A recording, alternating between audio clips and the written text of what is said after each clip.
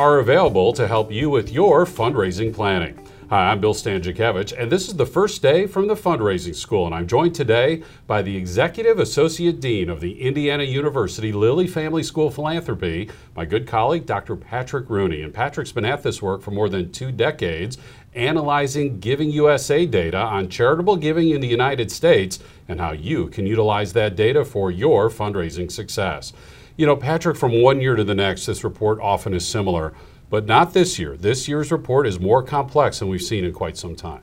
Yeah, that's right, Bill. Well, we've probably heard our children say about relationships that it's complicated. Yes. And that's what we're going to say about Giving USA this year, that it's complicated.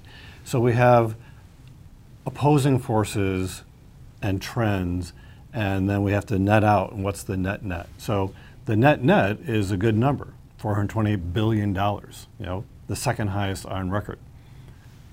On the other hand, it's down slightly overall from last year's revised data. So what we know is that the economy was growing very robustly, 5%, growth in GDP, personal incomes were growing over 5%.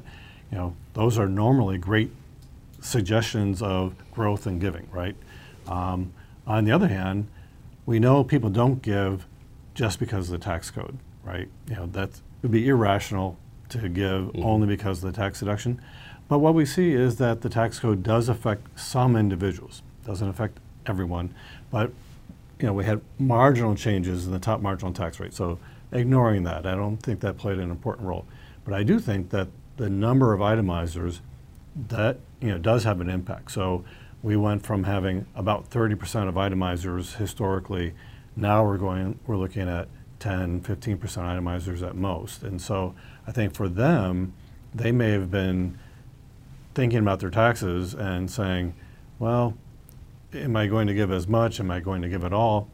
Because of this change in the tax itemization status. So in 2017, Giving USA reported $410 billion of charitable giving in the United States. In 2018, the number increased to $428 billion. However, that increase is slower than the rate of inflation, and that's a big difference in this year's report. Patrick, you mentioned the economy. You mentioned the potential influence of the tax policy at the federal level that changed in 2017. Again, some of the other complicating factors, yes, the economy was rolling right along until the final fiscal quarter, when we know about 40% of individuals make their charitable donations.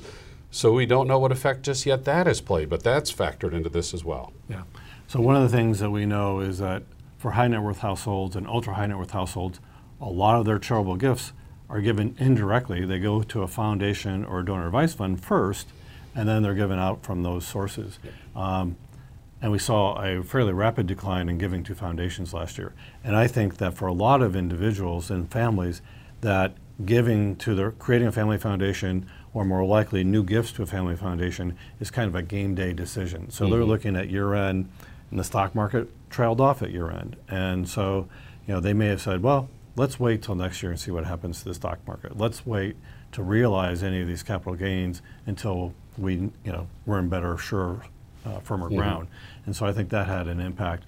Also had an impact for some people because in 2017, they were pre-giving. Yes. And so some people said in the middle of December 2017, when the tax bill was enacted or passed, they said, I may not be an itemizer next year.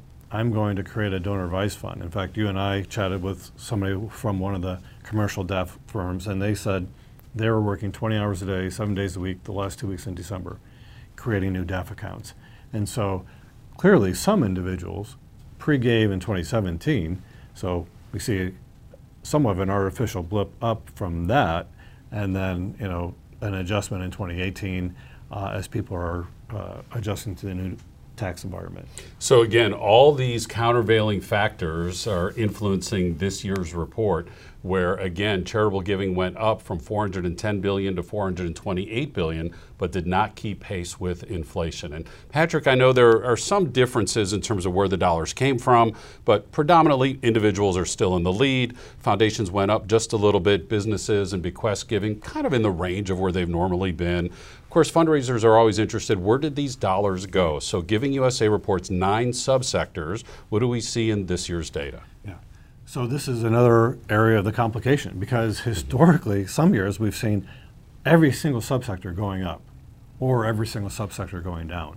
And this year we see much greater heterogeneity, right? So we have a bimodal distribution in the sense that 2 subsectors skyrocketed. So giving to international and giving to environment and animals went up dramatically. And then we had a couple subsectors, health, human services, and arts and culture, were pretty flat. And then the rest of them went down in nominal and inflation-adjusted dollars. And so giving to foundations, as I mentioned. But religion, we saw that research from Pew talking about this rapid increase in the nuns, and not the ones that I had with the habits when in grade school. These are the people who are not religiously affiliated, right? So as that, and I think it's almost a tautological statement. If you're not attending mass, mosque, synagogue, congregation, you're not giving to religion, okay? And so what we see is with the rise in the nuns, a number of people, they're not saying they're not spiritual. They're not saying they don't believe in a higher power or some configuration like that. But what they are saying is, we're not going to mass, mosque, synagogue, congregation. And so they're not giving to formal religious institutions. I think education had a great year in 2017, and so we see a little bit of a reversion to the mean or regression to the mean for them. And public society benefit, United Ways are continuing to see erosion. They're still raising a lot of money, right? So this is, it's a myth that United Ways are not raising money. They're just not raising as much as they used to. So again, in 2016, all 9 subsectors increased faster than the rate of inflation. That was only the 6th time in 50 years that happened. And then in 2017, 8 of the 9 subsectors increased faster than inflation. The only one that did not was international, and our speculation is a big reason for that was not as many international disasters in terms of earthquakes and tsunamis and things of that nature. So that's kind of good news that why international didn't increase. But this year, as you mentioned, it's just kind of all over the place, and fundraisers need to look into their subsector as they talk to their donors. Right. Yeah, and I think, for fundraisers, the bottom line is, this is still a great environment for philanthropy, but it's going to be more about altruism than it is a tax deduction. It's going to be more about a true philanthropic commitment, because whether it's a charitable bequest, there'll be very few people filing estate taxes. So it has to be an altruistic motivation. There's going to be far fewer people who are itemizers. And so, again, it's going to be a philanthropic impulse that's motivated by altruism and not a tax deduction. And so again, when we look at charitable giving, we need to be talking to our donors. We need to continue to look at the economic data. We also need to continue to look at public policy data. And what we don't know, is this just kind of a one-year, a one-off kind of a development? Is this going to be a trend? That's something that we all need to be watching for moving forward. In the meantime, Patrick, what advice do you have for fundraisers in terms of how they can utilize this data for fundraising success? Yeah. So, in a couple of ways. One is what's happening in terms of individuals, bequests, and so on. What are those macro level trends, and then what are the subsector trends? But I think also, you can't benchmark your organization exactly against Giving USA because every organization is different. It would be highly improbable, from my perspective, if any one charity looked exactly like what our results are for Giving USA. On the other hand, it does reflect that that the taxes matter. So, if you're a fundraiser, you really have to be aware of, this may not be the same type of fundraising environment, that you're going to have more direct appeals to the philanthropic impulse, a pure altruistic impulse, and at the same time, your high net worth and ultra high net worth households still will be itemizers, and they will still be considering the tax effects, whether for a bequest gift or inter vivos gift. So be aware of these Giving USA data on charitable giving. Obviously, keep your ear to the ground on economic trends, which are like the weather forecast. They're not a guarantee, but they can help you prepare and point you in the right direction.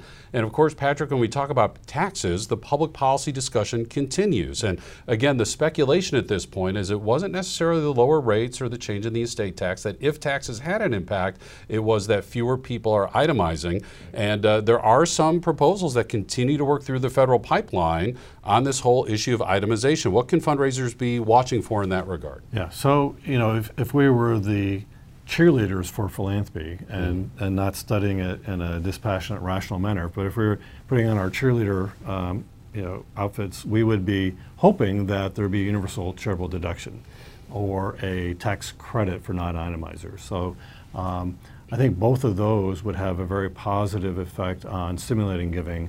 And in fact, our estimates that we did research that was commissioned by an independent sector, and our estimates were that if we had a universal charitable deduction or if we had a 25% tax credit, that the stimulative effects from those would outweigh the negative effects of the tax itemization loss.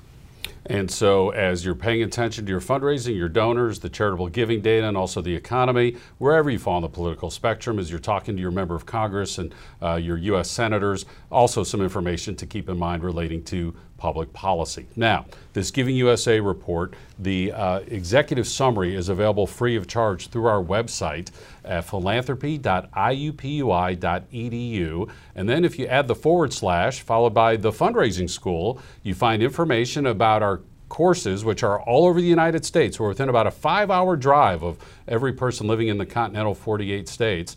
You also will find information about our custom training. We will tailor make courses just for you, your organization, your association, your region, and bring them to you where you can train a large number of people for a much lower cost. Of course, we have our quarterly webinars, and then these free podcasts are available to you use for yourself, as well as for staff training and board development as well. Again, philanthropy.iupui.edu